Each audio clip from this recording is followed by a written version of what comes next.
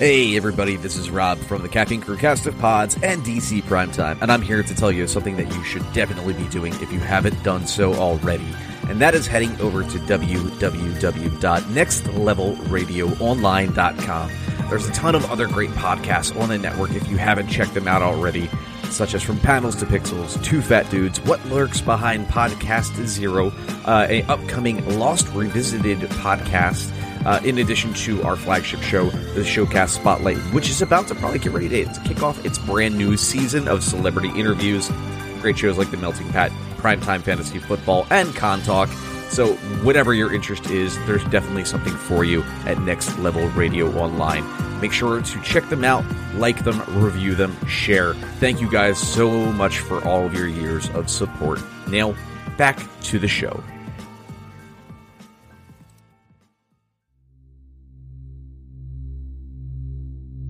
Warning, the following podcast may contain spoilers. Listener discretion is advised.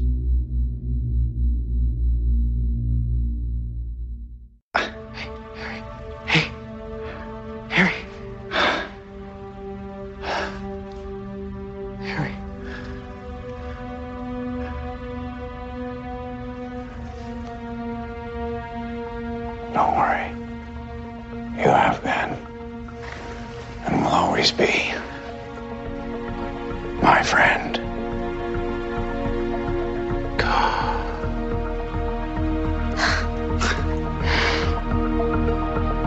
Kill him.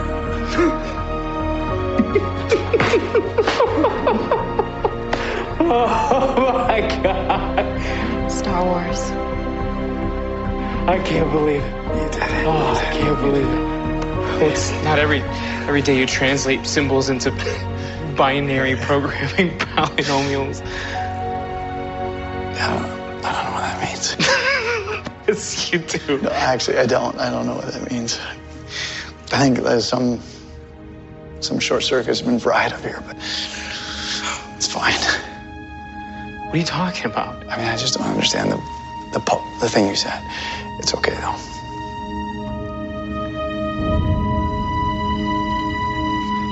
What's the matter? Lily said this would work. It did work. Ramon, you did it. I'm back. I'm here. I mean, maybe I'm a little more average than I used to be up there. I'm here. Harry, there's nothing average about you. You have 7 PhDs. Well, not anymore. We're supposed to fix this. You did. No, I didn't. Ramon, you did. You did. You brought me back. You brought back what matters. So what if look, my whole life I've been defined by one thing. My IQ. And somehow you've given me a balance between my head and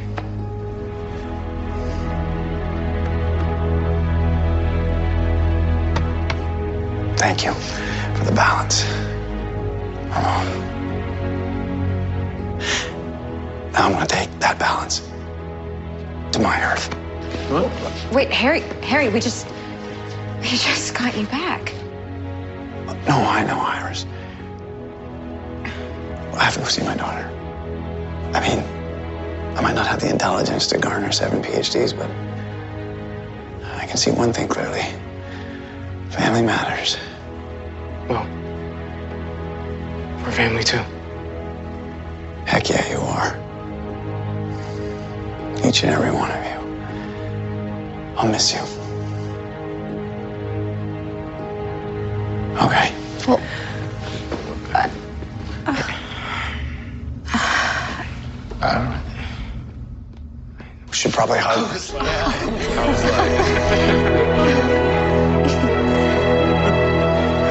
you. Love you guys. Love you too. I love you too. You know, there could be a million Harrys in this multiverse, but you're one of a kind.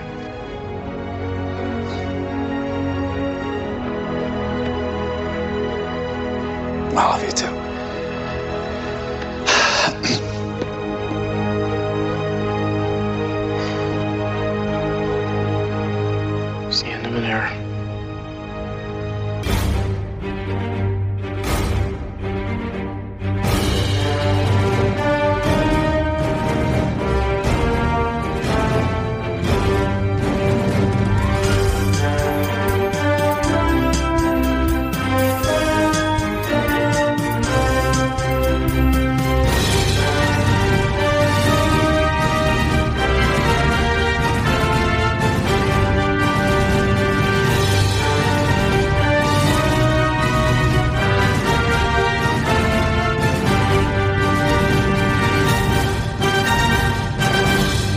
welcome primers into this issue 110 of the DC Primetime Podcast here on the Next Level Podcast Network.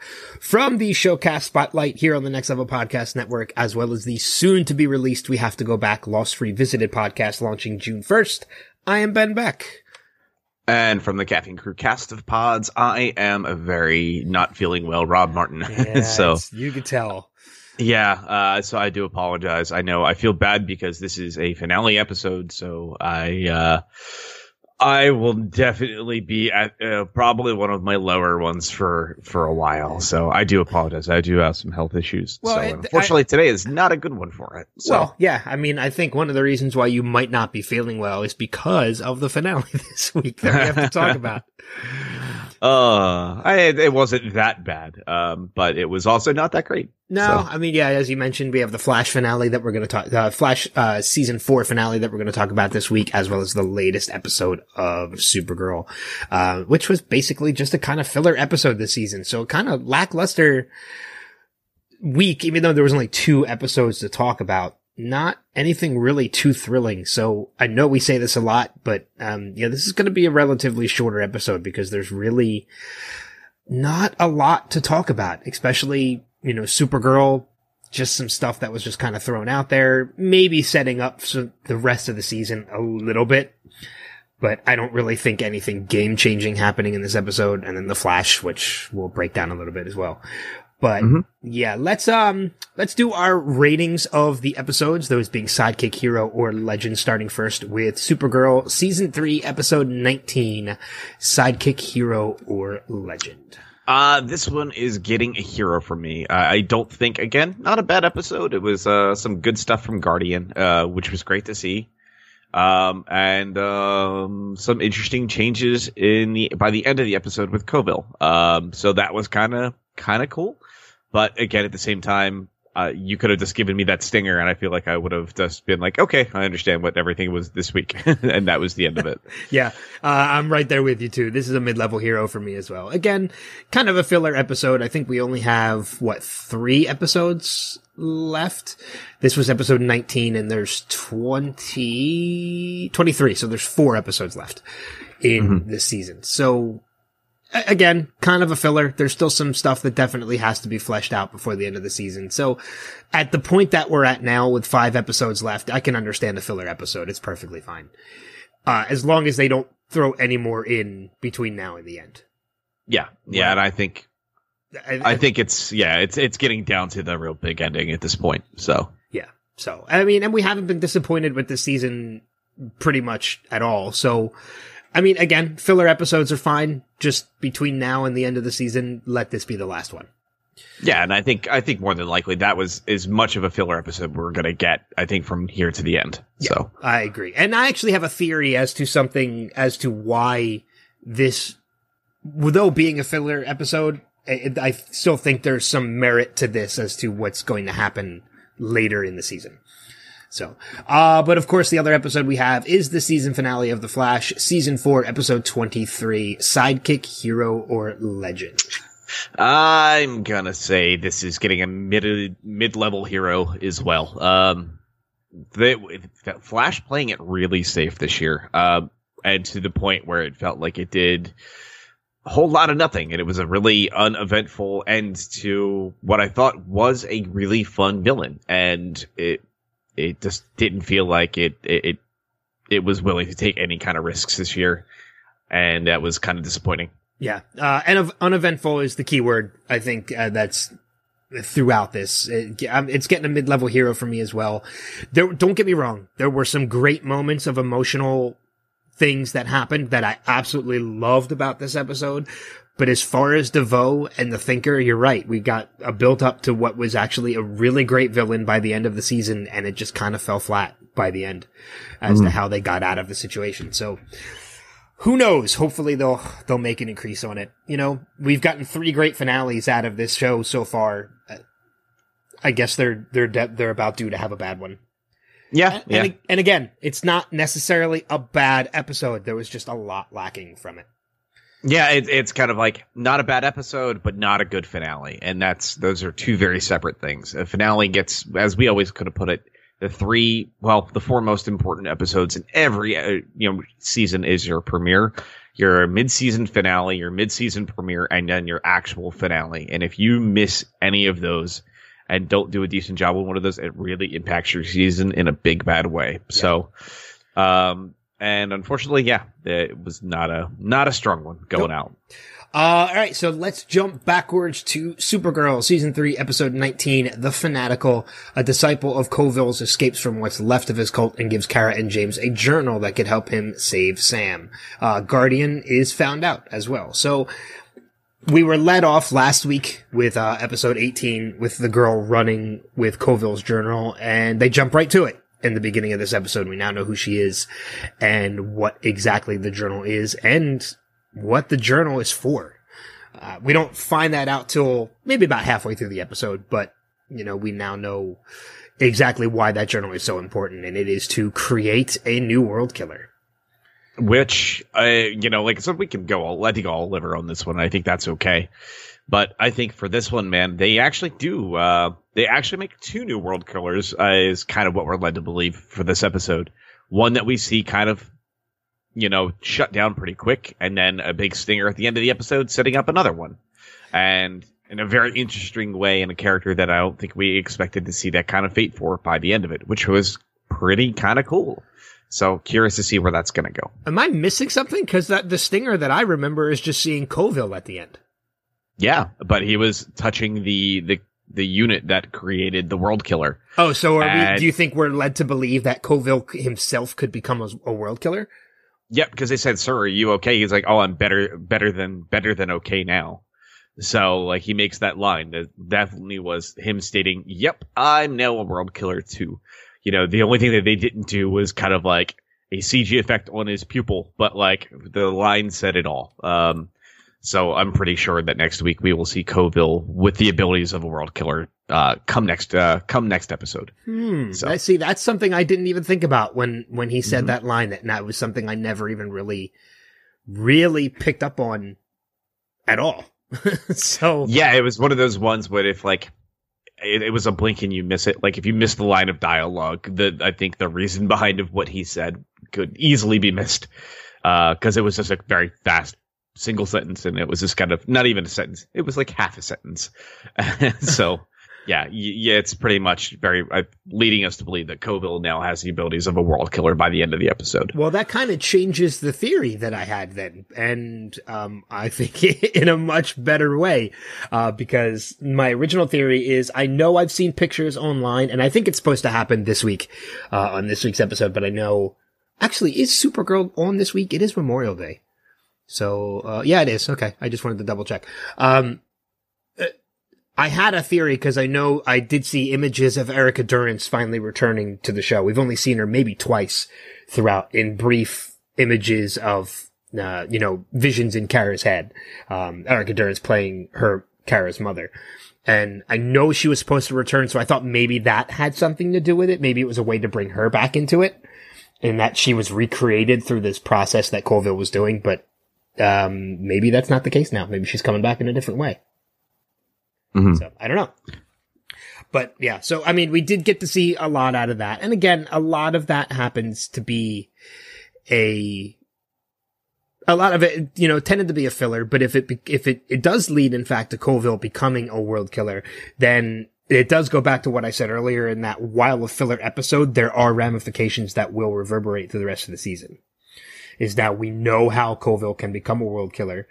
And one of the other things that kind of came out of this too is Lena, and I'm going to say, it is television. It's probably what's going to happen, but realizing that what can create a world killer can also undo a world killer and is possibly a cure for Samantha. And my first thought to this, and maybe this is me thinking too realistically now, is when she says, well, if this can create a world killer, we can just reverse it and undo a world killer. And I'm like, this is not baking a cake. If you take the pieces apart, you don't get the individual pieces back. Like it's comic book logic. Yeah. Why do you automatically assume you can just immediately reverse the process and this is a cure? The only thing I know of that you can do that to is Jell-O. Yeah. You heat up Jell-O and it reverts back to liquid.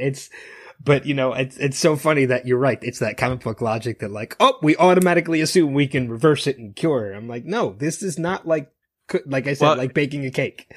It's scientific television shows done with the purview of like, look, we have a giant evil virus, and all we need to do is get a copy of the virus again and in a raw form, and then we have our antidote. And I'm like, no, you don't. Exactly. That's not how this works. I know. But that's TV logic for you and comic book logic, and it's that's. But yeah, hey, it's all good. It's all good. I mean, if we just reverse the cake, we get our eggs back and our flour back. And no, it doesn't work like that. So, yeah, that would be awesome. I'm like, man, this was not a good meal, but I can totally make this hamburger that was kind of substandard a wonderful taco in about 20 minutes. You know, there's a storm coming and the supermarket's all out of milk, eggs, and sugar. Let's just reverse a cupcake. Yeah. we got it. Yeah, it doesn't work like that. But you're right, it's comic book logic. And I thought about that upon my second viewing of Supergirl, and it kind of made me laugh a little bit. Mm-hmm. But I mean, outside of the whole Coville, I was going to say the Coville clan, it's the Coville cult. And, you know, creating a world killer and everything behind that. There's a little bit more that happens otherworld behind the scenes. We obviously got a little more with James and a little bit more to his story this week. And I'm really glad they did one thing. They explained one thing in the episode, because there was that moment where, you know, oh God, and I can't remember, the character's name, the girl that actually ends up becoming, Olivia. You know, Olivia shoots Guardian in the face and his mask splits. And the first time that happened, before it's explained to us that they're armor-piercing bullets, because why wouldn't a cult have armor-piercing bullets?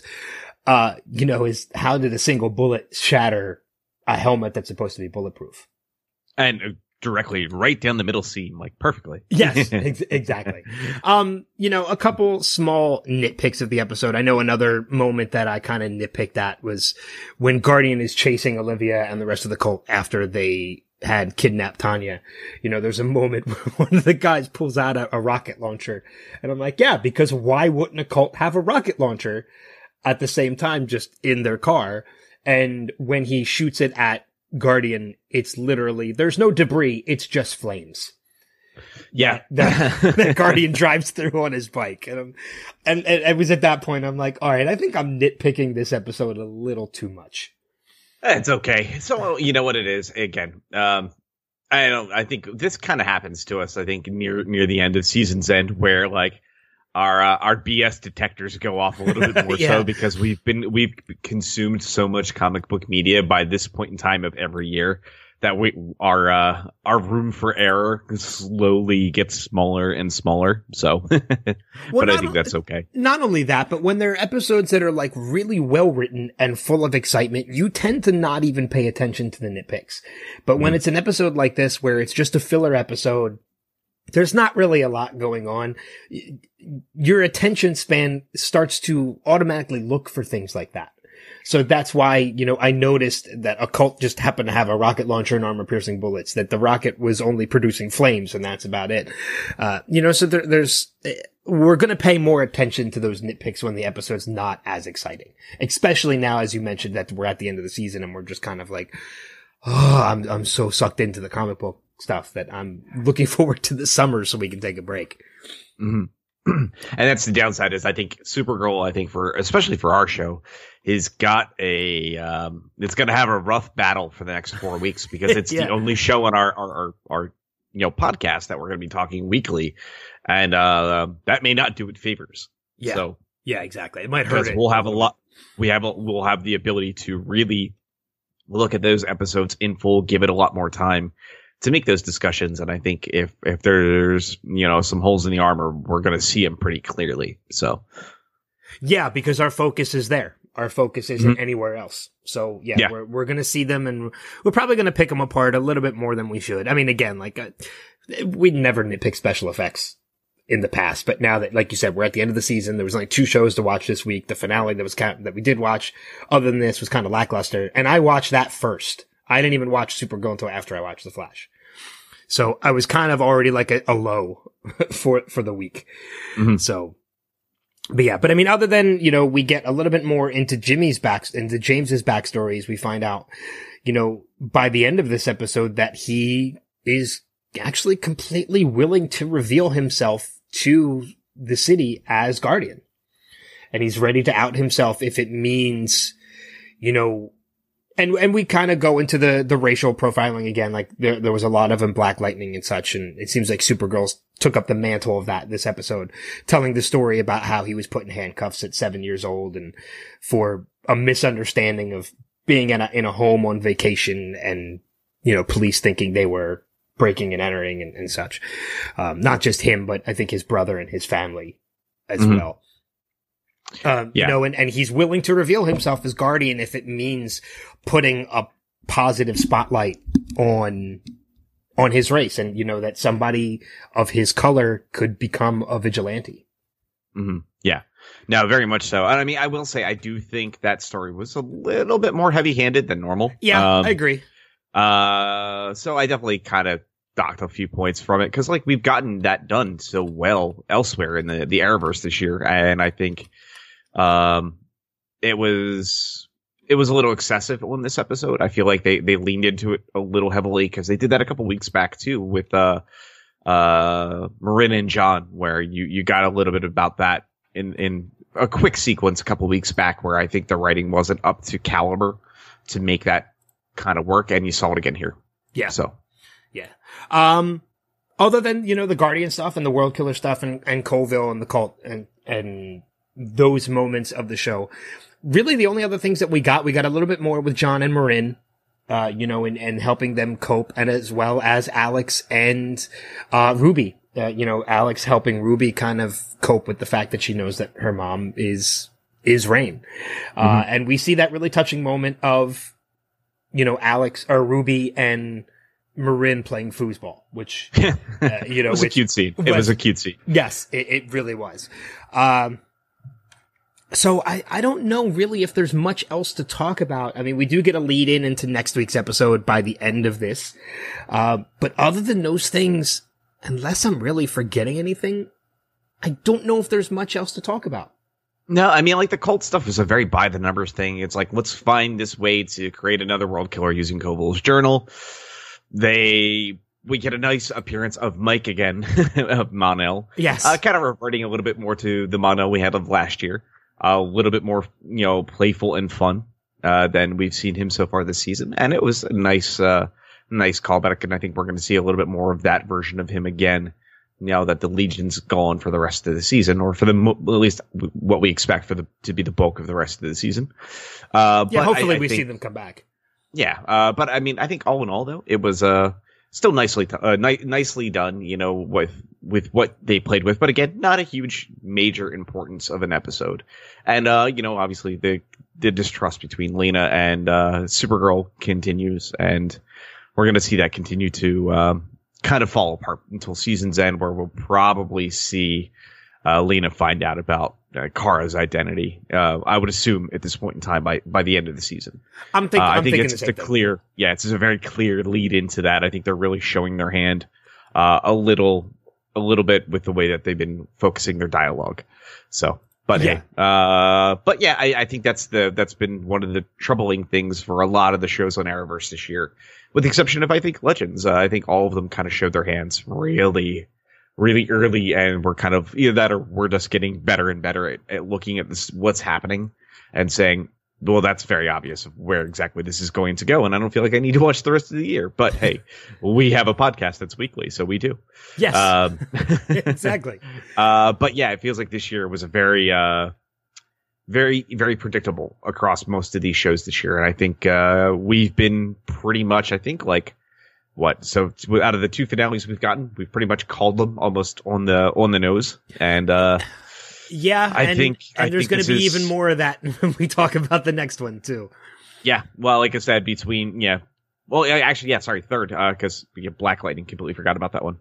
Yeah, but yeah, you know, like I said, yeah. So it's the downside of, I think it's been very by the numbers so far as what we've expected and what we expect to see. So yes. Exactly. The only other thing I want to make mention of before we talk about next week's episode of Supergirl is I don't know what brought it on, but I'm happy that it did, only because of being a massive fan of the movie that I am. When did they start saying bangarang? Because it happened twice this episode. And that was the first time I think we've heard them say it. But hey, yeah, sure. If that's Mon-El's catchphrase now, do it up. I'm fine with it. I'm all for it. I'm a massive fan of Hook, so I mean, you want to keep saying bangarang in there? I'm perfectly fine with it. Mm-hmm. I'm good with that. And this episode, I think the only thing we didn't touch upon is the fact that they're going out into space to find another one of those statues. That was good. That was what was going to lead me into talking about next week. Yeah, we see Mon-El and Kara take, John's ship into space to try and find another one of those rocks, which we see does have an effect on Kara as well, which is why, Mon-El goes with her. But looking forward to next week's episode, titled Dark Side of the Moon, Season 3, Episode 20. Supergirl is stunned to discover that part of Krypton has survived. Meanwhile, Alex is attacked while out with Ruby, and Lena considers how far she will go to keep Rain contained. Which is another thing we missed about this week too. They're kind of under a time constraint now because Rain is adapting to the kryptonite. So she will soon become immune to it, which means what are they going to use to stop her? Other than reversing a cake recipe. Mm-hmm. Yeah, pretty much. Cupcakes. Cupcakes is the answer to everything. So. Exactly. All right. Moving on to The Flash season finale, season 4, episode 23, titled We Are the Flash. The team gets help from a surprising ally in their battle against DeVoe. So again, we talked a little bit about this earlier, kind of a lackluster, finale for everything that we'd mentioned. We got this build-up of DeVoe, who became not only became a very formidable villain by the end of everything, had multiple abilities. We got some great moments of fight scenes. I think it was either last week or 2 weeks ago when he was at Argus. Was that last week? Yeah. Okay, with the opening scene with, him taking the form of John Diggle. This week we get a copy of, Matrix Revolution. Matrix Reloaded, the Broly Matrix Brawl. Reloaded, It was, yes. it was the Broly Brawl almost to a T. And just as it equally looked bad when you go back to watch Matrix Reloaded now, it also looks horrible on TV. So, hey. I will say there was one cool thing about that moment that I did notice, and it was the fact that when Ralph was riding Barry's back, he turned himself into a cape. Yes, which was pretty cool. I thought that was pretty cool, and I thought that was a lot of fun. But yeah, I mean, it's not a lot of originality in this. No, not at all. It was. We called every one of the points that happened in this episode. Unexpected ally, Marlize. Ta-da! Big shock. Other unexpected ally. Ralph, big shock. Called that weeks ago as well. Look, Ralph is going to make it out of this okay. Ta-da! You called Cecile being the one that was probably going to help, bring down DeVoe, that's exactly who it was. Called Ralph, surviving by the end and, being inside DeVoe's head. So just. 4 out of 5 predictions, all dead on. And the other prediction that was made was one of your predictions being the Mystery Girl's identity, and not the right identity because they completely created something new, but of who that character actually is. Yes, you called. So everything that we were wondering if what was going to happen, we between the two of us called it all. Now, so. I do want to bring something about that up because again, we're going to jump all over the place with this too. Jumping right to the end when we find out who the Mystery Girl is, she's actually Nora Allen. She's the daughter of Barry and Iris. I want to talk a little bit about this because we did find out that after the finale aired, we were supposed to get 2 big lead-ins into next season. We were supposed to get the reveal of the Mystery Girl, which we got, and we were all supposed to be introduced to the big bads of next season, which we did not get. Right. I do believe that, and there are definitely a lot of theories out there that we're with when it comes to Nora, that she is a big proponent to next season. Obviously she is, because they wouldn't have brought her in at the very end of the finale if she wasn't. Right. We did see that moment where Barry kind of, jumps up to punch the satellite to stop it. Time reverses a couple seconds. It happens again. And then this time we see an additional fist punching the satellite, which leads to two different things when we talk about that. First off, Nora is faster than Barry. Mm-hmm. She has to be. Because she started from behind him, but yet met him at the satellite at the same time. Mm-hmm. And Barry was going nearly as fast as he could, if not faster. So for her to catch up to him, we already know one thing in that Nora is faster than Barry. Yeah. Two, we're led to believe that, and this is one of the popular theories out there, is that when Nora says at the end, I kind of screwed up. It's an interesting theory that by helping Barry in that moment, she's created her own Flashpoint. Yes, and very, very clearly, I think that's what happened. We can actually get into it now. Let's talk about the Nora West Allen of it all first, and then we'll get back into the other stuff, because I think that's the thing everybody wants to talk about right off the bat, because that's the only thing that really heavily changes. There's one other small one we'll get to, but not a unexpected thing for a Flash show to change up a Harrison Wells again. No. No, but it was one of my favorite moments of the episode. Yeah, and we'll get into that. But so with Nora, the producers did come out and say, hey, when we get into it next season with Nora, one of the key things that we're going to heavily discuss and focus on with her is every appearance that we saw of her character this season, starting back from the wedding in Crisis on Earth X. They said her appearance in each one of those moments is something that was deliberate and they'll be going back into heavily next season. They said there was a reason for every one of those appearances and why. It was her trying to, I guess she has an involvement in what actually happens with those. So I think we're going to see a remix of each one of those scenes next year from what the producers are saying and the showrunners. So, okay. So I'm very curious to see how that will play out. So very curious about it. But yeah, I think you're dead on right. I think the internet's right. I think we've all kind of came to that realization that's probably where things were going. And I think it's kind of interesting to see them maybe get close to a character throughout the course of a season and maybe undo her existence by the end of it. So I'm very curious to see how that will play out. So. Well, I don't know if we're necessarily going to see her undo her own existence. I do have two things that I wanted to bring to point when it comes to Nora. The first is that by the end of that scene of her coming in and thinking, she screwed something up and she's got to fix it. My impression was that maybe Barry didn't make it from saving the satellite, and that's why she decided to jump in and save him. But if that is in fact the case, that would also mean one very important thing, and that is Iris is already pregnant.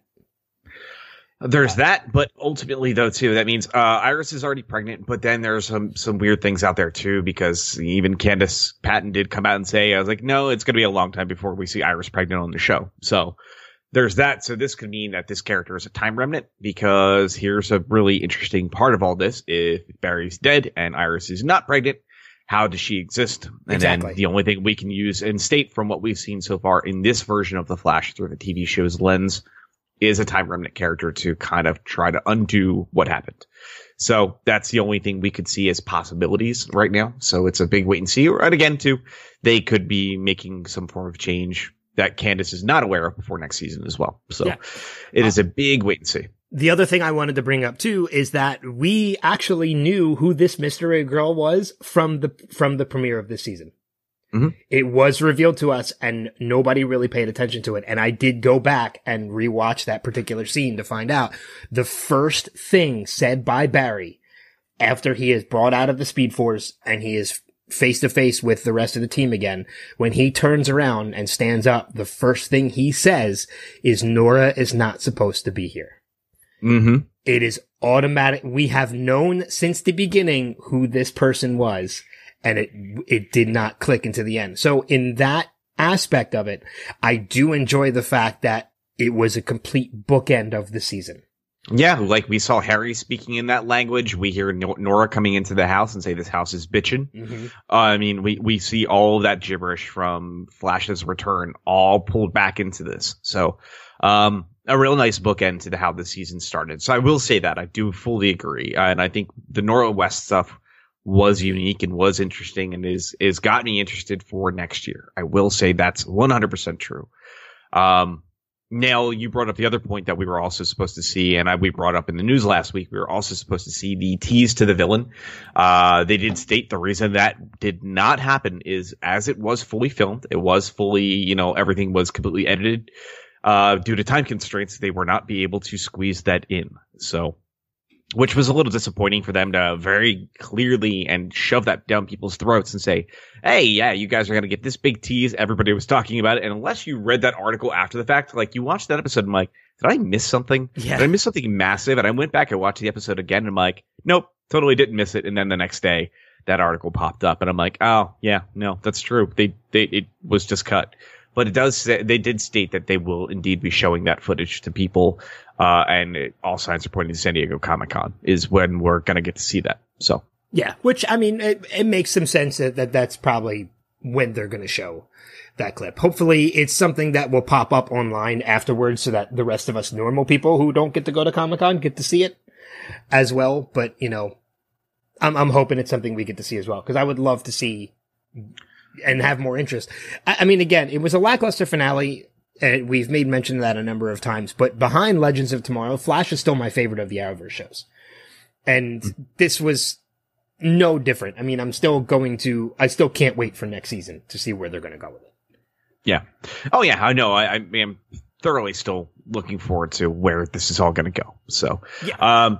And I think I can just alleviate your concern and everybody else's concern. They did see everyone will have an opportunity to be able to watch the footage. So. Oh, good. So, not just people that are maybe at a convention of sorts. So, not to worry, we're going to see it. And we'll talk a little bit about that more in the news. So, good. Yeah. So, I mean, outside of the whole Nora Allen, reveal and everything behind that, we did see an end to DeVoe, which was kind of lackluster. And it was one of those things that I loved. The return of Ralph, which was something I've been saying for a while. You predicted and was something I was saying I wanted to see because, when we get into the annuals this season and we start bringing up our favorite characters, I think Ralph is mine. He was my favorite character from this season. Although I don't know, it's still a toss up between him and Wells because Wells is always one of my favorite characters. I think to me, probably more than Grant Gustin. I love Tom Cavanaugh throughout the run of the season. So it'll be a wait and see when we talk about the annuals. But seeing Hartley Sawyer return as Ralph Dibny, kind of take over being the good inside of DeVoe since the good DeVoe was already dead, which was a nice little twist on a way to bring him back and a way to defeat him. But then seeing him as like a holographic version of himself sitting in the chair. Okay, you're a hologram. What the hell can you do? And yeah, they're like, oh, I'm still gonna, and they're like, oh, like, and the funny thing is, like, the way they ended, they just turned the power off of the chair. Yeah. I'm like, was that necessary at all? That was one of the dumbest things I think I've seen the show do. And it's kind of like, you have not won. I'm like, boop. Okay, you guys just want to go get a coffee? Yeah, I'm good with that. You just see like more at least just be like, goodbye, goodbye, and just to turn it off. Like, okay. Yeah. It was, I don't know. It was, it's kind of like when like the killer at the end of a horror movie comes back and they're like, nope, boom, dead. But it was that, but done poorly. And that's not a good thing to say about anything. No. Yeah. So, not the smartest sequence to shoot, but hey, you went for it. And you went for it, and that was it. Yeah. So I mean, a kind of lackluster ending to a formidable villain that they build up all season as somebody who was almost unstoppable, and you stopped him with the flick of a switch. Yeah, and I mean, like I said, it did bring us back though to last season when we saw the stuff with Savitar and him saying this is where you guys come up with in the lab for the cerebral inhibitors that ultimately lead for you to stopping DeVoe, which we actually do see really come to pass this time around. That's what they use in Cecile to help get Barry's consciousness inside DeVoe. So that was a cool way that they actually were able to bring that back in because we did see the inhibitors beforehand and them kind of do nothing. So they did give us the payoff of that, which was nice to see them pull that off. So, yeah. But like, again, it felt like there was as we put it, very little weight to the finale of them stopping Clifford because it was basically just It was a sequence inside his head. And so it's essentially a dream sequence saves the day. It's the best way to put it. So, well, hey. even Cisco calls it what it is. He's like, I've never seen Inception, and that's basically what this is. It's a sequence inside of a sequence. It's, them stopping DeVoe inside of his own head. So it plays out exactly that way. Now, I do want to say that while it was a lackluster ending to DeVoe, it does lead to one of my two favorite moments from this episode. Probably the second of the two. The first one we'll talk about in a minute, because I'm sure you probably share the same sentiment. And that is Barry being reunited with Ralph and realizing that he's still alive. Yeah. Saying, I thought I lost you, which leads to Ralph finally realizing that he is the hero that he is. And being able to, Burly Brawl aside, get out and kind of take his body back over from DeVoe, which I thought was very touching. That moment of reuniting was very touching to me. Yeah, no, and I really did appreciate that. I will say I do agree that was a nice moment to at least see the reuniting of those characters, because I really did like Harley Sawyer this year too. I think he was a really fun addition, and I really hope that it's not going to be a Tom Felton like last year where we get into the start of the next year's season and I'm like, where's Harley Sawyer? Yeah. So I am a little bit concerned that that's going to be the case, but if he is a normal part of the show next year, a big question that I have for you is, do you think we're going to see him deal with a little bit of PTSD next year? And I would not be surprised, because he was basically watching somebody take over his body and kill all these people, and if that's going to impact him as a hero. So I wouldn't be surprised if that's something that we see. I wouldn't be surprised in that at all. I think it would make a very interesting dynamic for his character, as long as it's not overdone. Cause there were moments this season where he was going back and forth on wanting to be the hero, but being too afraid to be the hero. And it got to a point a couple of times where I knew you and I were like, okay, already, like, you were becoming a hero and now all of a sudden you're taking like 3 steps back, and, where did this come from? So as long as they don't overdo it, I think it could add a very interesting dynamic to his character next season. Mm-hmm. No, absolutely. So I guess the last real big thing to touch on in this episode, two. We do have Marlize helping them out. One of the big issues that I know a lot of people probably have issues with it. Yeah. And we, Shad, our good friend, didn't state this, and I was already thinking it too. It was just like, why do you just let her go? And I'm like, I have no idea. And I was thinking the same thing already. And I'm like, that is no. I'm like, she's an accessory to murder, has tried to kill everybody on that team, framed the lead character of the story for murder, just horrible, horrible things. And she's like, well, so long. Yeah. She's like, I'm gonna go join Greenpeace again. Bye-bye. Yeah. And you're like, oh God, no, that's not how this works. One of the lead people of Team Flash is a cop. I mean, no, that's not how this flies. No, not at all. So, yeah, come on. Well, whatever. You can... There is the whole aspect of it that she was kind of under DeVoe's control. So she was not... trust me, I saw the same exact thing. But if you remember correctly, she was kind of under... She was under DeVoe's control. She was under a hypnotic state from DeVoe.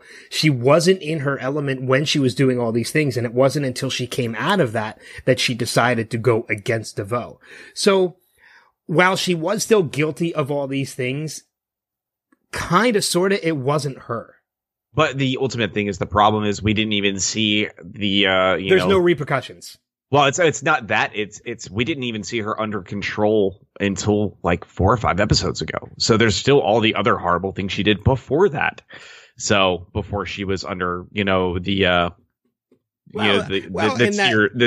tears from the one meta. She was just an undercover agent. And they do things. No, I agree with you completely. There was no repercussions to her actions. It was just kind of like, all right, see ya, and out the door. So yeah, I know that was a big point of contention as well. But before we wrap things up with this episode, obviously again, a lackluster. I've said that word a number of times throughout this discussion, but there were a couple moments, we already mentioned 1 or 2, that I did really, really enjoy. And the biggest one, my favorite moment of it, while kind of sad at the same time, was seeing Harry's brain somewhat restored.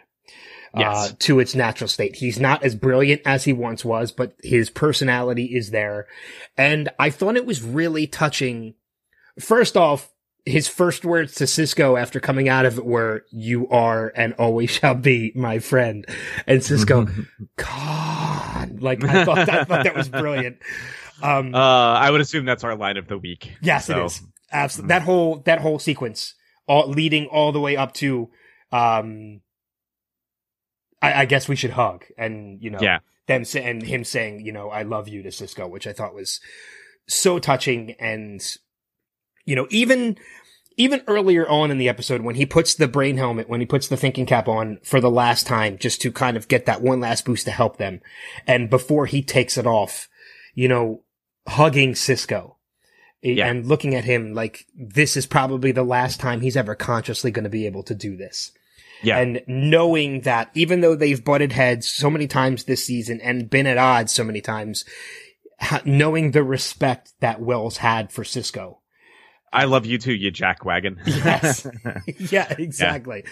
So, and then at the end, when he tells Cisco, you brought me back. I might not be the same, but I've always lived my life by my intelligence, and you've brought me back in such a way that you've balanced it out. I now have an equal balance between my head and my heart. Yeah. And I thought that was so touching, between those two characters, and then him saying like he's got to go back to his Earth so that he's going to mend ways with Jesse. Yeah. And fix what he's kind of put aside at that. I don't necessarily think, I did post a news story on the Facebook page, about another project he was taking on. I apologize. I didn't realize it was a movie and not a television series.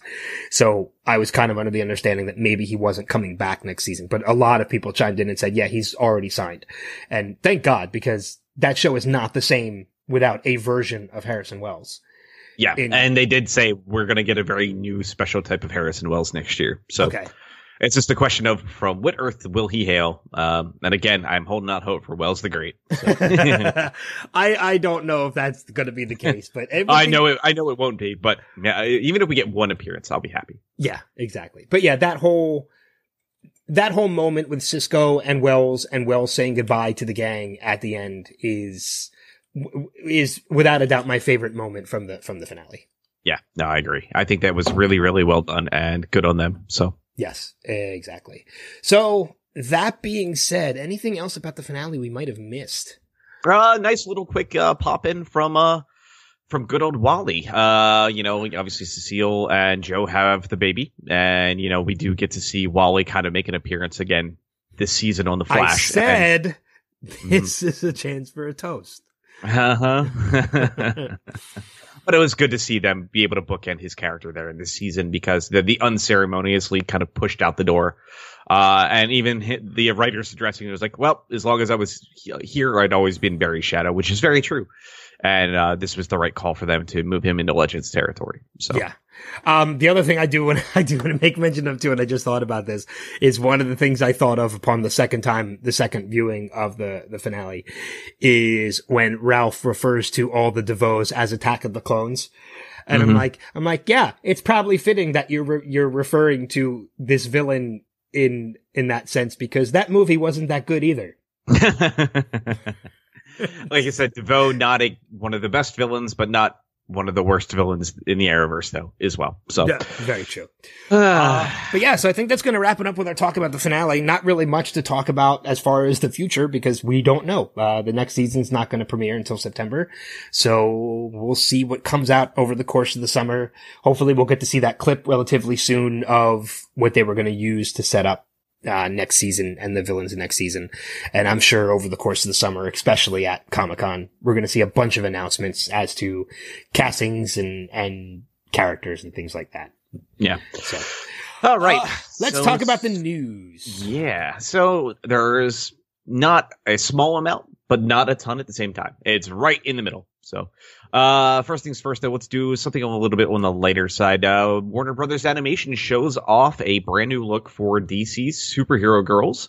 So this was previously just kind of like direct-to-video kind of style shows, where you got to see, a little video special on TV, on Cartoon Network here and there, stuff that was just released, direct-to-DVD, as we mentioned. But Lauren Faust, the creator of My Little Pony Friendship is Magic, and Super Best Friends Forever is coming back to redesign the show and kind of restart it as a normal, network animated series for the general populace. So looks like a brand new cast. We've got Zatanna, Supergirl, Wonder Woman still in the mix. Jessica Cruz is Green Lantern, Bumblebee, and Batgirl are going to be our main cast. So I'm really excited to see the fact that this got picked up. I know we could always use more DC shows out there, so I think this fits along. Could we?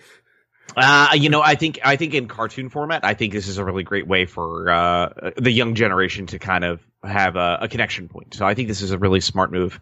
And, we already have shows like Justice League Action out there and Teen Titans Go. So adding a third pillar on Cartoon Network is not a bad idea, I think, still. So, again, it's got a specific audience built in for it. Obviously, this is going to be more for like, a younger female audience, but I'm sure, again, at the same point in time, though, too, there's going to be plenty there if you already love established DC stuff. But that's one of the things that people talked about very heavily about Lauren Faust is, what was a show like My Little Pony kind of broke a lot of barriers for a lot of people. Both boys and girls were equally enjoyed it, including adults. So I have a feeling we're going to see that same kind of formula brought into the show. So I wouldn't be surprised if this blows up in a big way. So I never got into or understood the whole brony thing, but that's just me.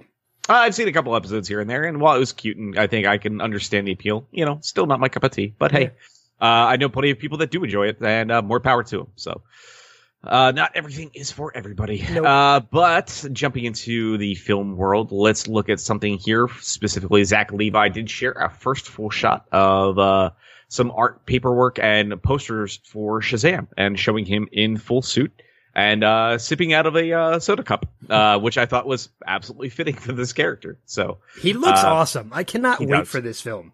He does. He looks like the perfect embodiment of this character. So, like I said, I'm sure it won't be too much longer before we maybe start seeing some early actual full-on teasers for this. I know, obviously, we're going to see something for Aquaman first, and this will probably be coming shortly after. So, jumping into a little bit more movie discussions, The Flash finds a new production designer, that being Dredd's Mark Digby, which is not a bad call in my mind. If you have seen Dredd, it kind of mirrors off of movies like The Raid and The Raid 2, and does just incredibly awesome kind of action film, and that had a gorgeous look to it. And them using somebody like that and slipping in to do this with The Flash, I think is not a bad call. So I think it's nice to see that's building up. Obviously we've got, John Francis Daley and Jonathan Goldstein leading this movie. And I think after watching Game Night, I have thoughts that I think they're going to be a good mix for this. There was a great sense of humor in that, but the same way that was shot like a drama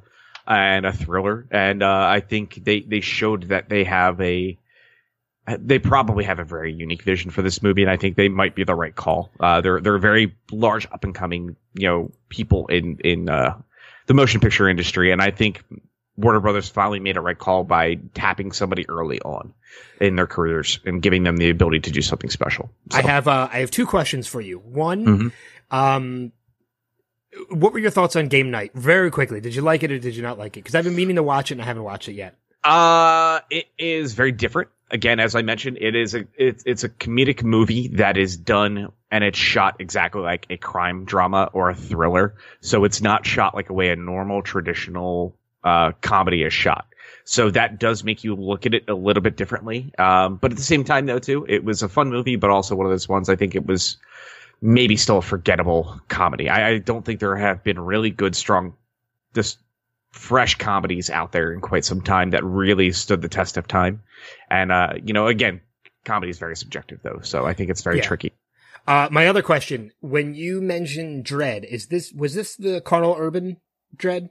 Yes. This was the Carl Urban Dredd. I surprisingly really enjoyed that movie. Oh, well, a lot of people thoroughly enjoy that movie. It is a very, very good movie. So that is one of those things. If you haven't seen it, that's another recommendation for me this week is go back and check out Dread. That is a movie that not a lot of people paid attention to, especially after the Sylvester Stallone Dread movie, and understandably so. But that is a really awesome, wonderful superhero movie. Yeah. So. Jumping into a little bit of Wonder Woman stuff. There is a couple things going on here. First things first, it looks like that Warner Brothers has most definitely registered a ton of website domains, and I'll read them off for you real quick. Obviously, a lot of people are expecting one of these is the actual title for this. Now, bear in mind, there's about 12 here. So Wonder Woman 1980, Wonder Woman 1981, 82, 83, 84, 85, 86, 87, 88, and 89. So obviously, we already know Wonder Woman is taking place in the 1980s. It's the question of which year, and maybe that's what they're going to do. Then there's Wonder Woman Arrives, Wonder Woman Cheetah, Wonder Woman Lives, Wonder Woman Minerva, Wonder Woman Part 2, then Wonder Woman Part 2 with Roman numerals, Wonder Woman Returns, and Wonder Woman Rises. So they basically just grabbed everything that they could. Now, see, if we were smart, we would have thought of this ahead of time. Mm-hmm. Grabbed a bunch of these, especially like Wonder Woman Part 2 and such, and we could have made a fortune. Yeah. Because Warner Brothers would have contacted us to buy them off of us. Yep. Man. Yeah, but hey, it's all good. Let's look online and see if Shazam the movie is taken. Actually, let's just get right now Shazam: A Rock of Eternity. Yeah, yeah, exactly. I'm gonna call that one as a potential sequel title right now. But something interesting though here as well is it sounds like we are going to get a brand new costume for Wonder Woman in the sequel. So the question is if we're going to see more of the kind of new, the new 52 where they see an alteration, or are we going to see the rebirth kind of style suit, so either or. I have a feeling we're going to be seeing some different looks and takes to her, which is great.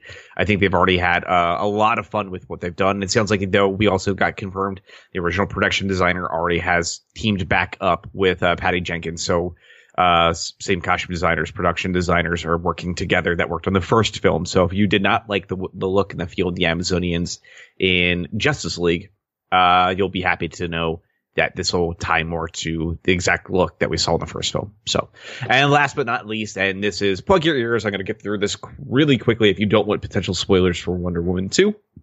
Well, Set Videos revealed the return of a major character, and it's a character I'm sure we all expected to see come back. But that is, and I will say this now, plug your ears in 3, 2, 1. Video has already been taken offline, but shots of Steve Trevor on set of the second film has already been found. So Chris Pine more than likely coming back in some way, shape, or form. I mean, that's the thing. When you have gods, it's very easy to bring somebody like that back if they want to. So, it could also be flashbacks as well. Could very well be flashbacks as well. So, but yeah. So, all right. And so that does it for our Wonder Woman 2 discussion. Now into the TV world. A couple things this week. We did find out a little bit more about what's to come for a few shows for next year. While one show specifically is still running right now, being Supergirl, it sounds like we are going to potentially be seeing Manchester Black as our big bad for next year. It sounds like there was a casting call for a British actor of any ethnicity between their 20s and 30s and is being sought for the role of Chester Green. And could bring a sword to a gunfight and yet end up still victorious. And there's no mention of any kind of superpowers in these listings and breakdowns. My guess is, again, this is a nice touch back to Manchester Black, who was introduced back in 2001. But in addition to that, though, there's also a character currently just being revealed and referred to as Nia Nial. And it's going to be a trans woman character. In her early 20s, open ethnicity, and no idea currently, and people are wondering if she is going to be based off an established DC character or not, but she's going to be a former political speechwriter who starts working at Catco as one of their latest journalists, but it sounds like she will indeed be a superhero. So very curious to see how this will come into play. So, but props to CW for that. So I think it's a really great kind of, cast choice and addition, as I even mentioned online. I know some people are feeling a little worried about some of this stuff. And, I will say, though, as out of all the shows, this is the best fit. I think, to do something like this. And I think that's because Supergirl was always been a fish out of the water story. And, we've seen a lot of these shows tackle some big things. And I think, for a character like Kara, who had a hard time fitting in, bringing in a trans character fits very nicely with what this message of the show has done. So, I think, props to them. And I really hope that this is just a fun character that we get to, enjoy next year. So, jumping into Arrow, season 7, we do have a couple things going on. First things first, and the most important thing that's ever happened in the Arrowverse up until today, Ollie will finally be rocking his goatee. So, this is almost as important as Streaky the Supercat being part of Supergirl's lore. So, just making sure everybody is well aware of this and the importance of this. So, but it doesn't sound like it may be lasting the entirety of the season, but Steven did say he is definitely debuting the goatee this coming year, and he promises to keep it as long as he can, but it's not staying forever. But he definitely promised he will not wear that little stupid hat. So, oh God. And then, like I said, we do know some other things that are happening. We have 2 additional characters that are joining into the fray. I don't know if we've gotten full introduction of both of them, but we do know one of the newest additions is an ambitious young anti-vigilante recruit at the SCPD. And then, like I said, going through, they're going to have some difficulties dealing with Team Arrow and being described as being the vigilante being the vigilante to, like, oh God, this is written horribly. Whoever wrote this copy is just not on their game that day. So basically, the best way I'll sum up what they're trying to say, but I think they missed a lot of words in their statement. They basically said, this is to Buffy, like what vampires were as Buffy is to them. So, is the best way, I guess, they kind of put it, is kind of, the anti-vigilante to the vigilantes as Buffy is to vampires, is I think what they're trying to say. Gotcha. So, and let's see, they did say also joining Felicity and Mr. Terrific, is another successful tech whiz, who is going to probably be another, relationship angle for Curtis this year. And who has a heartbreaking past. So not a big shock. And last but not least, jumping into the Flash, as we mentioned earlier, there was some discussions of that villain. And now some people have figured out that may indeed be David Hirsch, a.k.a. Cicada. And we're going to see a little bit more about that, hopefully, by San Diego Comic-Con. But it says, after a mysterious interaction with dark matter, he was given not only immortality, but the gift to disable other metahumans' powers. He blames Menace for everything that has gone wrong in his life, and because of that, his mission is to wipe the Central City free of them in order to silence his own anguish. So everybody's wondering if that's kind of going to go along those lines. So it's a big wait and see. So, right now they're currently referring to the character as Desmond Paul for the, the readings for who is, reading for the character. So we'll wait and see. But that wraps it up for the news this week. Cool. Yeah. So, one thing I wanted to make mention of before we go into the recommendations, and Rob, this is more specifically for you than anybody else. I didn't tell you this yet, but guess what I finished the other day? You finished Young Justice, didn't you? I did. Isn't that really good? Now you understand why people were angry that there wasn't a third season? Yes, I completely understand. But it was great finishing it up, knowing now that there is a third season coming. So, yeah, but no, I really enjoyed it. I pushed through it pretty quickly once I got started with it. I mean, I haven't really talked about this on the podcast, but I've been, taking some time from the normal, 9 to 5 work and focusing on some other stuff like putting this convention together and voiceover work and the podcast and things like that. So I've had some extra time. I jumped back into Young Justice and finished that up. Now I'm trying to push through the West Wing, which has no relation to anything that we're talking about on this podcast, but I'm really enjoying that as well. So yeah, so in my free time I got to finally finish Young Justice. Awesome. So yeah, it was a lot of fun. Yeah, very cool. But recommendations for this week.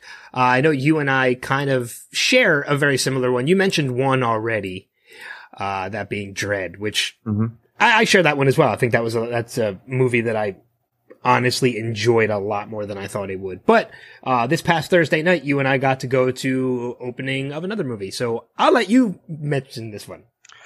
So that, I think me and Ben both agree that Solo is well worth your time, but it might not be for some of you. No, so it's very split right now. It's a very divisive movie. I will say, for somebody that has lived and breathed Star Wars for a long, long, long time of my life and have consumed way too many comic books, graphic novels, nailed the Legends brand, and then even the new books, watched pretty much every show you could throw at me that has Star Wars involved in it. And I walked away from this thoroughly enjoying it.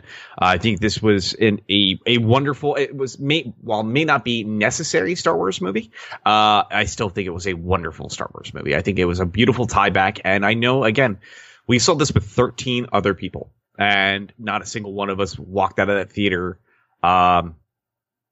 not sharing exactly what we felt. I don't even think a single one of any of the people that we walked out with a single complaint. I know that is not the same as most critics, a lot of other friends that are not part of our group of people that we normally see stuff with.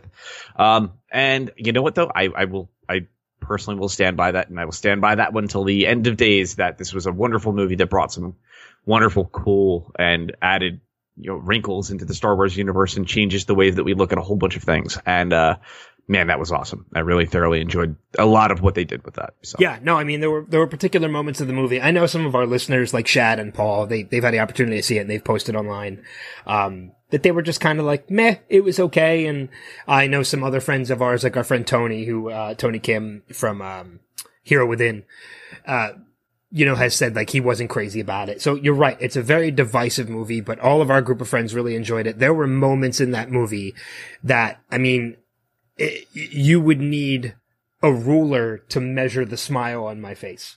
Yes. Fully agree. There's a particular run that I'm quoting with my fingers that you can't see because it's a podcast, that we get to see a lot of. And, I was smiling hugely through all of that. A lot of other great little moments that were really cool tie-ins to the rest of the Star Wars universe.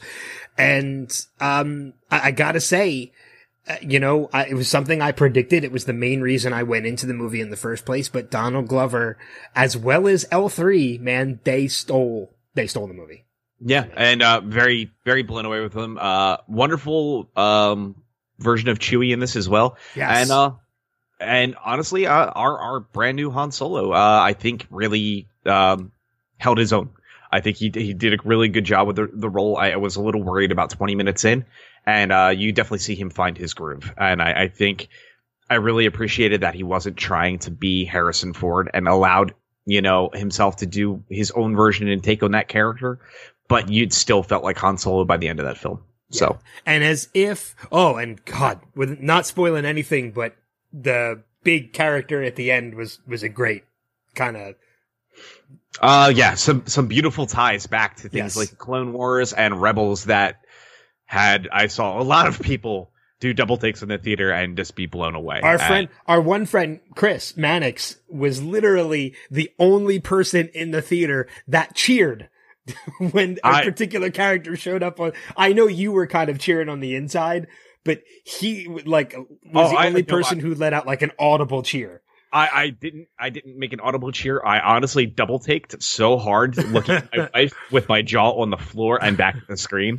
And I was 5 in that moment. It was wonderful. So I was really, very just blown away. Very just happy with what they did here. So yes. And I really hope that they, I don't know if you can make a sequel of a prequel, but there's so much more they can do with this now because they set it up. They set it up if they wanted to, but like I said, at the same time though too, if they wanted to do this as a standalone, you can kind of mentally fill in what probably happens next, and that's fine. And I think that worked perfectly. So yeah. And I will say one final thing, as if I didn't already love her from Game of Thrones. This movie sealed the deal on Emilia Clarke being one of the most gorgeous women in Hollywood right now. And honestly, I absolutely love her. hooray that she got past her Terminator curse. Yes. And appeared in a movie that was really actually wonderful and fun. Yes. So yeah, I'm going to share that recommendation with you as well. I don't really know if I have anything else that I would recommend personally on top of that. Oh, my Lost podcast. That's what I recommend. We recorded our first episode of the podcast, which deals with the 2-part pilot of the show. Does not premiere on our website and on our iTunes and such until June 1st. So there's still a little time. If you've never watched the show Lost, or even if you have and you've been looking for a reason to go back, now's the perfect time to do it. Start now, watch the 2-part pilot, and then you can listen to our breakdown, and then you'll have another 2 weeks to watch the next 2 episodes before we put out another season. So if you're a fan of Lost, I encourage you to like and subscribe to this podcast as well. Like I said, we'll be going online June 1st. So that's my only other recommendation. Very cool. Cheap plugs, and then we will get out of here, as it is Memorial Day weekend. So I'm sure you're not feeling well. I'm going to give you some time to rest, and I'm basically just lounging out today anyway. So, you can find this podcast as well as all other podcasts here on the Next Level Podcast Network, www.nextlevelradioonline.com, facebook.com/nextlevelradioonline. And of course, you can find the Facebook page for this podcast, facebook.com/DC Primetime. And lastly, the voicemail for DC Primetime, where you can give us a call, leave us a message with any kind of feedback you would like. 1-888-247-5380. Again, 888-247-5380, toll free in the US and Canada.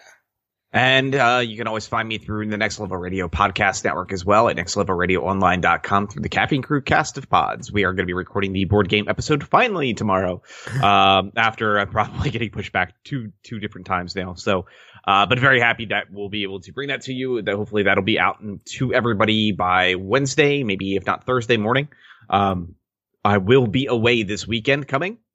So the podcast next week will be delayed. I have to go away to Phoenix, Arizona for work and will not be back. Yeah. No, I know. No, I think you told me about it already, yeah. So it's fine. I think we just both forgot about it. So yeah. Because I forgot about it again. Well, too, I mean, we only have an episode of Supergirl to talk about anyway, and then which is going to be interesting because we're going to be talking about, you're not going to be hearing about the episode of Supergirl until after the latest one airs.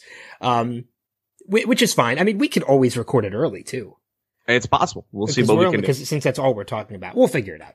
Yeah. It's a wait and see. But like I said, we'll see. If not, like I said, we'll probably just record that Monday when I get home.